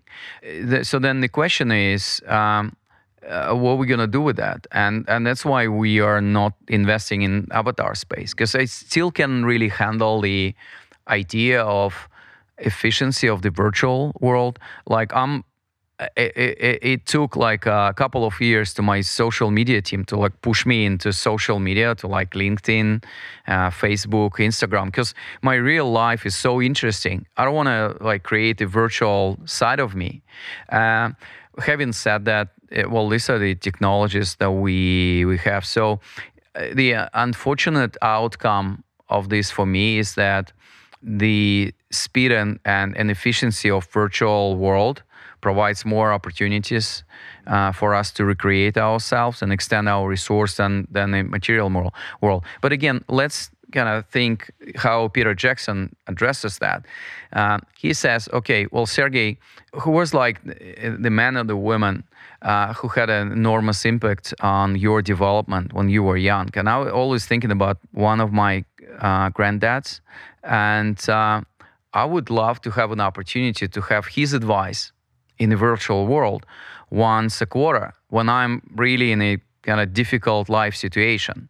And there's even a company, I think it's called Wisdom AI, who's helping to recreate like an artificial version of particular role models, and for you to have an opportunity to have advice kind of through the wisdom of generations, rather than trying to solve a problem that you're completely unprepared to solve. So again, it's up to us. Are we trying to use this technology for good or for bad? It's almost like for nuclear energy, right? You can create a nuclear bomb, or you can create like a nuclear energy plant for that.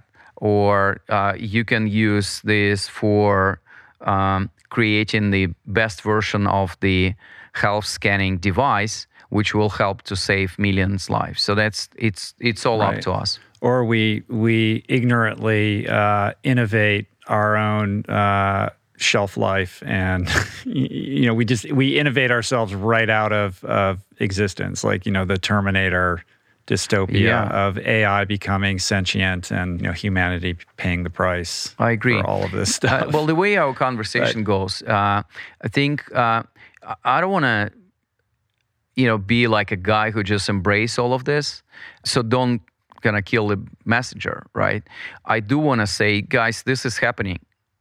We need to think about this. We need to take collective responsibility for our choices, because if you just let it be done by default, by market or commercial forces, it's going to be a disastrous version of the future. What's your sense of how we accomplish that? Because I do think there needs to be a global congregation of incredibly bright people, philosophers, scientists, technologists, politicians, people from various walks of life who could contribute to this brain trust of trying to figure out how to responsibly usher in a technology that's more powerful than anything we could possibly imagine. Like, as you're telling the story about the Korean mother and the daughter, I'm starting to have a greater appreciation for not just like when we're talking about longevity and aging, we're talking about time, right? And our relationship with time, which is kind of a human conceit in many ways. Like it's a malleable conceit.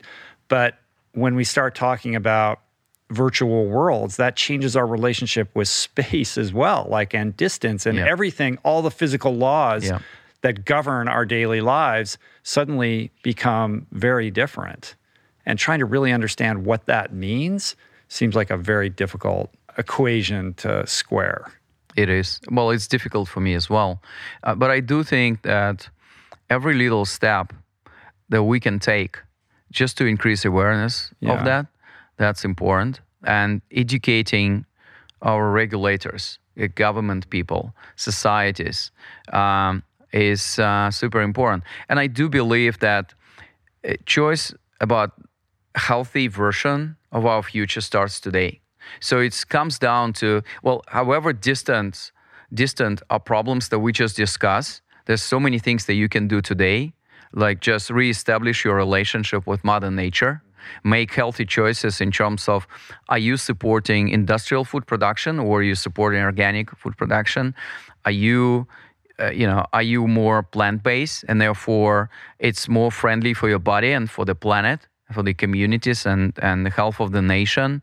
Are you doing a lot of acts of kindness? Are you sharing the best of you with the world and therefore help a lot of people to achieve their own potential realization and social, be like happier version of themselves? Because we need to be in healthy and happy state to appreciate that today and to make sure this healthy and happy state extends in the future. Yeah, I like that. I mean, that's all we can do right now as individuals, right? On top of everything in here, one thing we haven't gotten to yet in this discussion around longevity isn't just arresting the aging process. It's this idea of, I mean, it's literally the title of your book, like growing young, like the reversal of aging. So can you kind of parse those two things? When you say growing young, like what exactly are you talking about? Yeah, so Remember, what we started is like average lifespan on Earth increased from 35 to or at least in developed countries, from 35 to 75 years. But then the upper limit of lifespan is still the same. It's somewhere around 120 years. Yeah. So the oldest person on Earth was this beautiful French woman who died, I think, back in 1999 in the age of 122 years. And this has been unchanged through the whole history. So then the question is, how do we change that? And so far, the way we increase our lifespan and health span has been avoiding early deaths. But that's like the only thing that we've done. And even the focus of today's discussion is let's just not die from cancer. Let's not die from heart disease, from diabetes.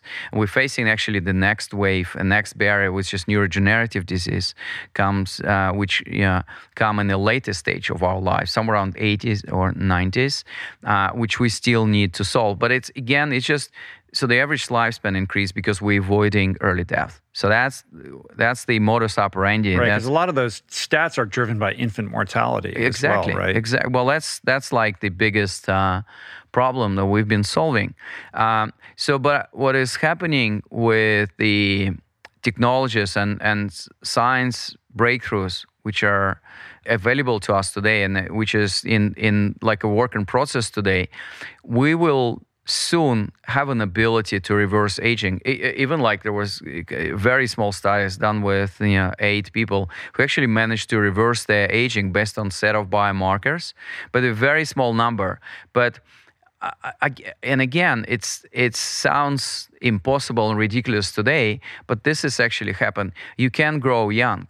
You can change your set of biomarkers to be younger. Like even today, when I had my statin story, when I rejected the idea of taking the pill till the rest of my life and changed my diet, became plant-based, doing physical exercises, taking omega-3, and there's even a vegan version of that available, right?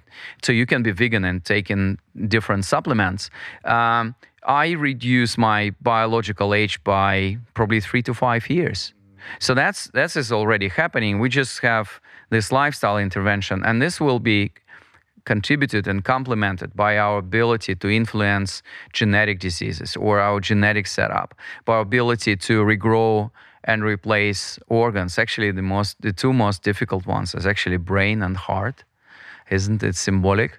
And or having longevity in the pill, right? We have so many longevity and age-related disease kind of drug candidates at the moment, like metformin. Generic drug has been there for 50, 60 years, pretty safe. We still need to run a trial, but what is it in terms of creating age reversal effect, right, or life extension effect. But this is still in development stage. But again, there's a lot of ideas how we can reverse our aging. And some of these species on Earth, they don't have an aging process. So the way they die is metaphorically, being hit by a bus, right? So there's in terms of our biological setup, we don't necessarily need to age. But again, and I do think it was the theme of our conversation today, before embracing technology and science of age reversal,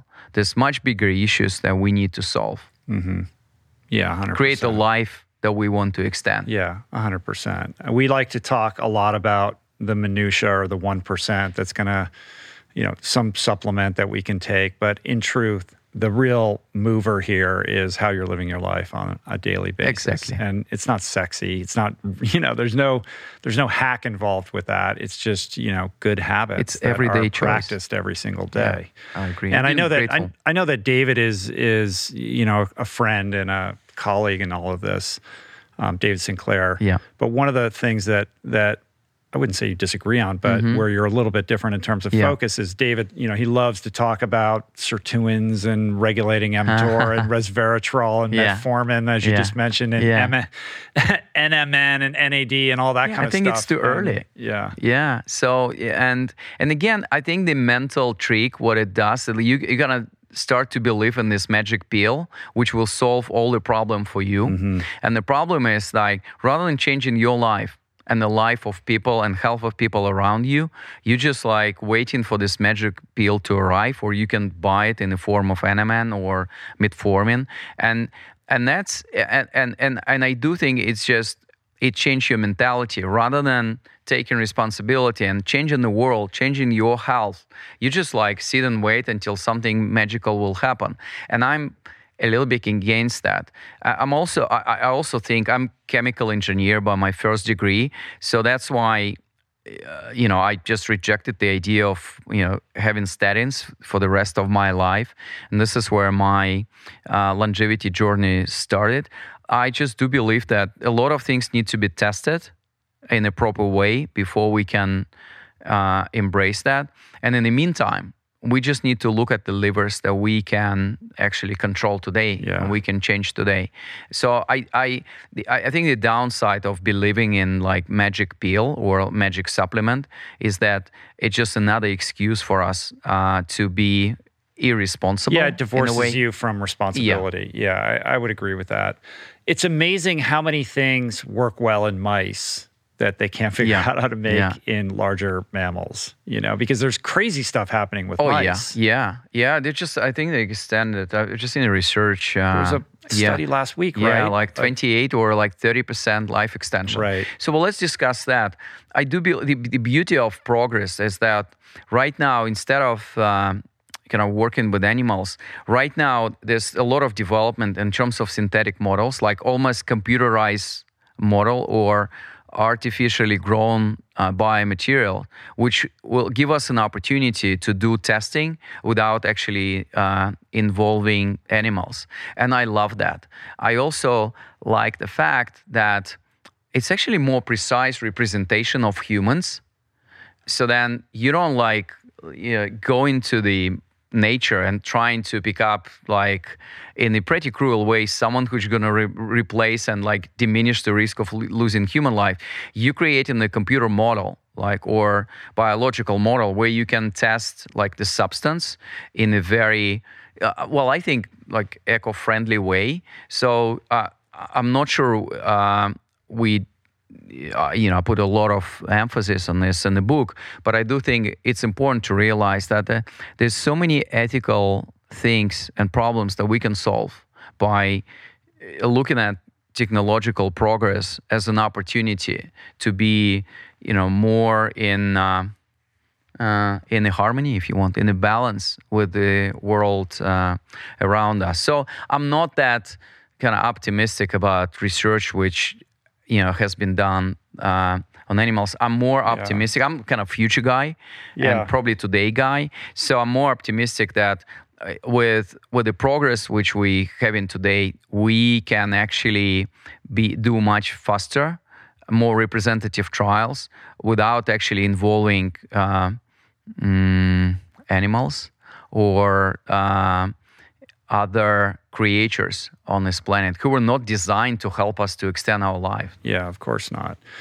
It's a mindset or a philosophical shift to approach these problems from a perspective of balance and symbiosis, as opposed to we're the apex predator and we're just going to lay our template on this planet and make it work for our own self-interest, which is really the prevailing, sensibility by which we've, pursued, life on Earth, and so there is a little bit of a spiritual awakening or a mindset revolution that has to take place to pursue the solution to these problems from that more kind of empathetic, compassionate perspective. But one thing you mentioned that just popped into my mind when you were talking about, again, back to the South Korean mother and the daughter, and the advent of virtual reality and the like, is this amazing opportunity to expand the aperture on empathy, because so many of our problems and our conflicts are driven by a lack of understanding of where someone else is coming from or what their life experience is. And if you could put on a headset or tap into some technology that would allow you to experience what it's like to be in a Syrian refugee camp right now, or to swim with great white sharks under the water, whatever the case may be, I think there's a potential that could unify us in a way that would be very helpful in solving some of these problems. I agree with you. And I think, well, if you want to, I mean, COVID is a disaster, right? But if you want to look at the positive side of it, because we stayed home and we were driving less, look at the amount of biodiversity that we have around us. Bounced back pretty quick. It just, and it was like just a few months, and like I'm living next to the park. Just I've never seen the birds, which I've seen during the COVID. I mean, they're still there. They just sing every morning I wake up and I just stay there. It's been so beautiful. And I do think it just shows us the opportunity. Like if we're mindful about our choices today, Mother Nature will not wait for 10 or 20 years. Like gene editing technology to give you a kind of favor, to give you like a positive feedback. And I love that. So, I don't know why I'm kind of talking about it. I just got so excited about this whole thing. It's just our opportunity to reconnect, to be more human, to look at the positive side of us. And not only in relationship, like human to human, but also in relationship with nature around us. Right. The holistic nature of it all. Yeah. Of the companies that your fund is invested in, what's got you excited? Like what's happening right now that people who are listening might be interested in hearing about? Yeah, so remember we discussed that we can regrow organs, and that's actually a huge problem today. Like if you need a liver transplantation, you need to wait for 6, 9, 12 months. A lot of people just couldn't really last for that long, and it's $800,000 procedure. And I think a lot of kind of foreign organs transplanted in human body get rejected because of autoimmune reaction. So like Genesis is a company based in Pittsburgh. What they do, they split the donor liver in 50 to 70 pieces. So that's not one donor helping one recipient. It's just one donor helping 50 to 70 people. They use this very simple laparoscopic operation. They put it in your lymph node. It's actually here. That's like the best place. And the new liver regrows in your body, taking the function of your kind of existing liver and supporting it. Wow. So the lymph node or the lymph tissue provides like the habitat for these liver cells to grow? Yeah. So that's crazy. Yeah. And like, I haven't checked it, but like this guy. Are they guy, like stem cell? They like pluripotent stem cells, or they're liver cells? Yeah, it's the liver cells. They obviously stimulate that. And lymph node is good because it's just intersection of so many like fluids inside our body. But what is important, they had like 100% success, but the human trial is already happening. So it's not like the technology that we need to wait for like 10 years. It can change the thing and the opportunity for us to replace unfunctioning organs, right? And increase the quality of people who like really suffer today, or like 3D bioprinting. Well, that's amazing. Yeah, you don't need to like hunt for organs, at pigs or at other humans, right? And this is like barbaric. It's in wild. A way. Yeah, I know there's a company in Israel that's doing 3D printing of cultured meat, I believe, right now for human consumption. Yeah, it would logically follow that at some point they'll figure out how to 3D print or cell culture a human heart. Yeah, like why is like. I'm sure it's ridiculously complicated, but inevitably as technology unfolds, like why would that not be possible? Yeah, I think it would be possible. Right now, like the problem is like every organ is like super integrated in our body, right? We're a comprehensive holistic system. So specifically for the heart, you just need to print just enormous amount of, is it capillaries? Like a smaller vessels? Capillary. Yeah, capillaries, yeah. to integrate it. And that's actually works against you because the complexity of So this complex. 3D model, like to be integrated in the body is there. But this is all solvable in like 10, 20 years. So, and I think there's a number of cases in today's conversation when our barbarian practices, right, can be changed with the beauty and the progress of technology and science as well. And this is where I see the opportunity. So lab-grown meat is like super expensive today. So did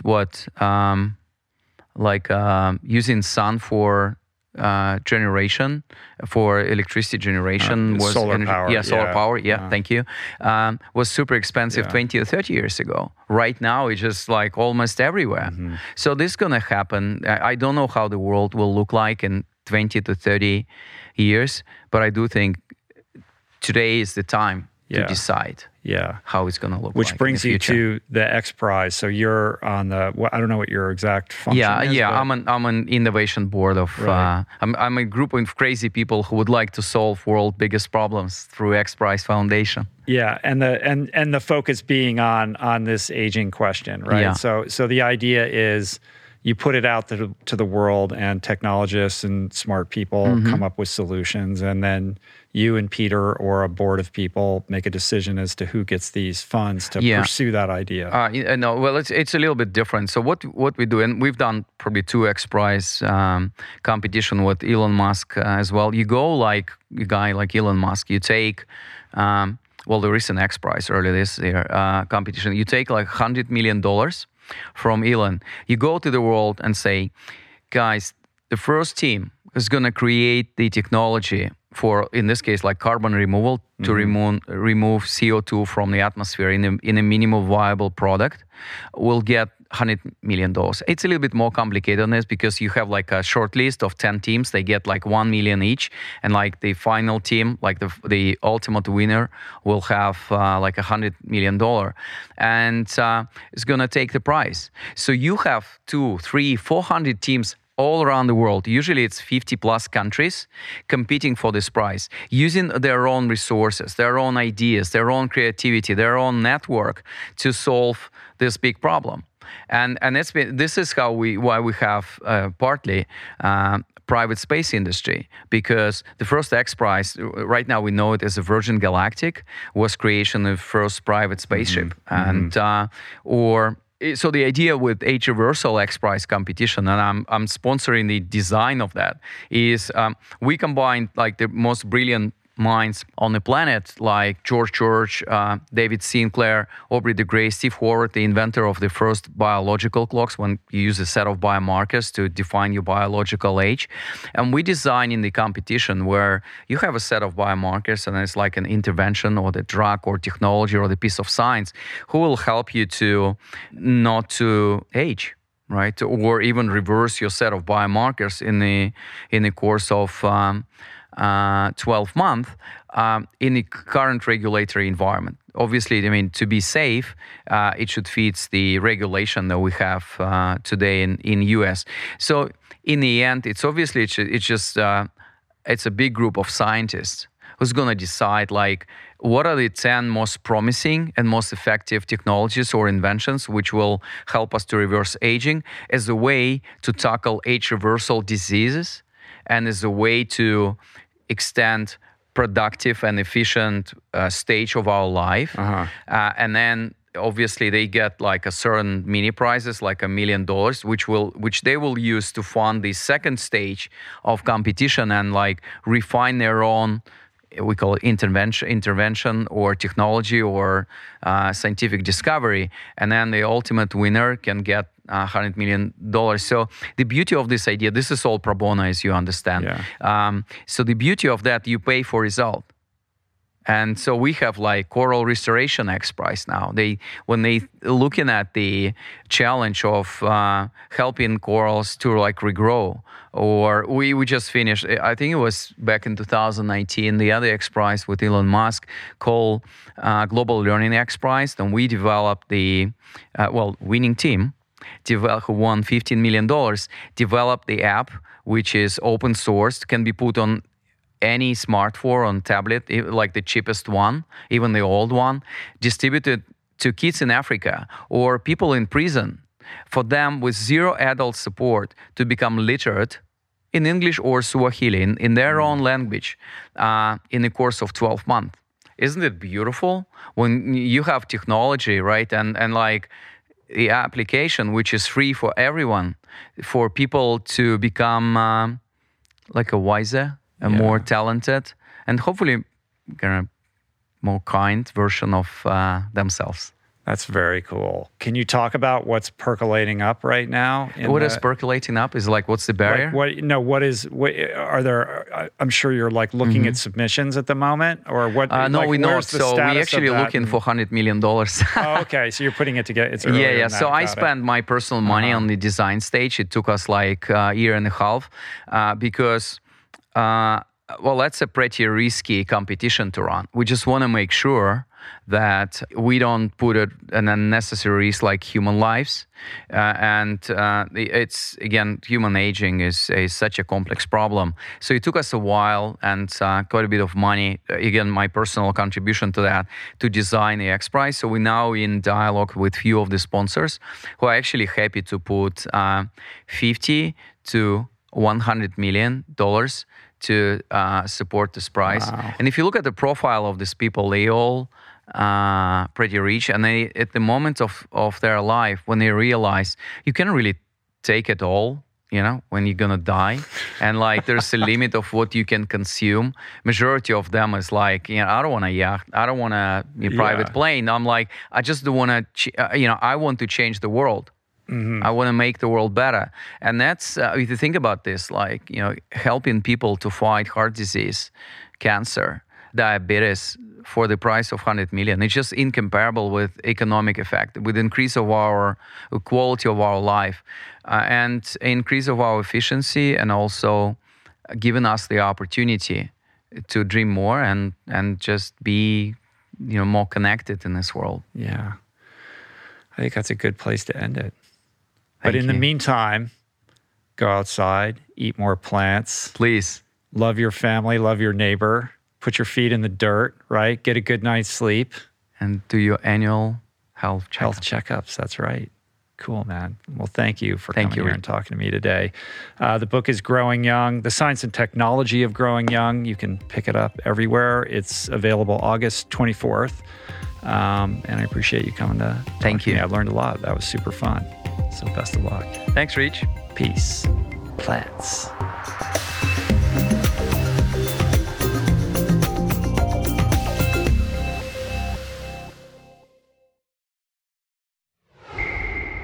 That's it for today. Thank you for listening. I truly hope you enjoyed the conversation. To learn more about today's guest, including links and resources related to everything discussed today, visit the episode page at richroll.com, where you can find the entire podcast archive, as well as podcast merch, my books, Finding Ultra, Voicing Change in the Plant Power Way, as well as the Plant Power Meal Planner at meals.richroll.com.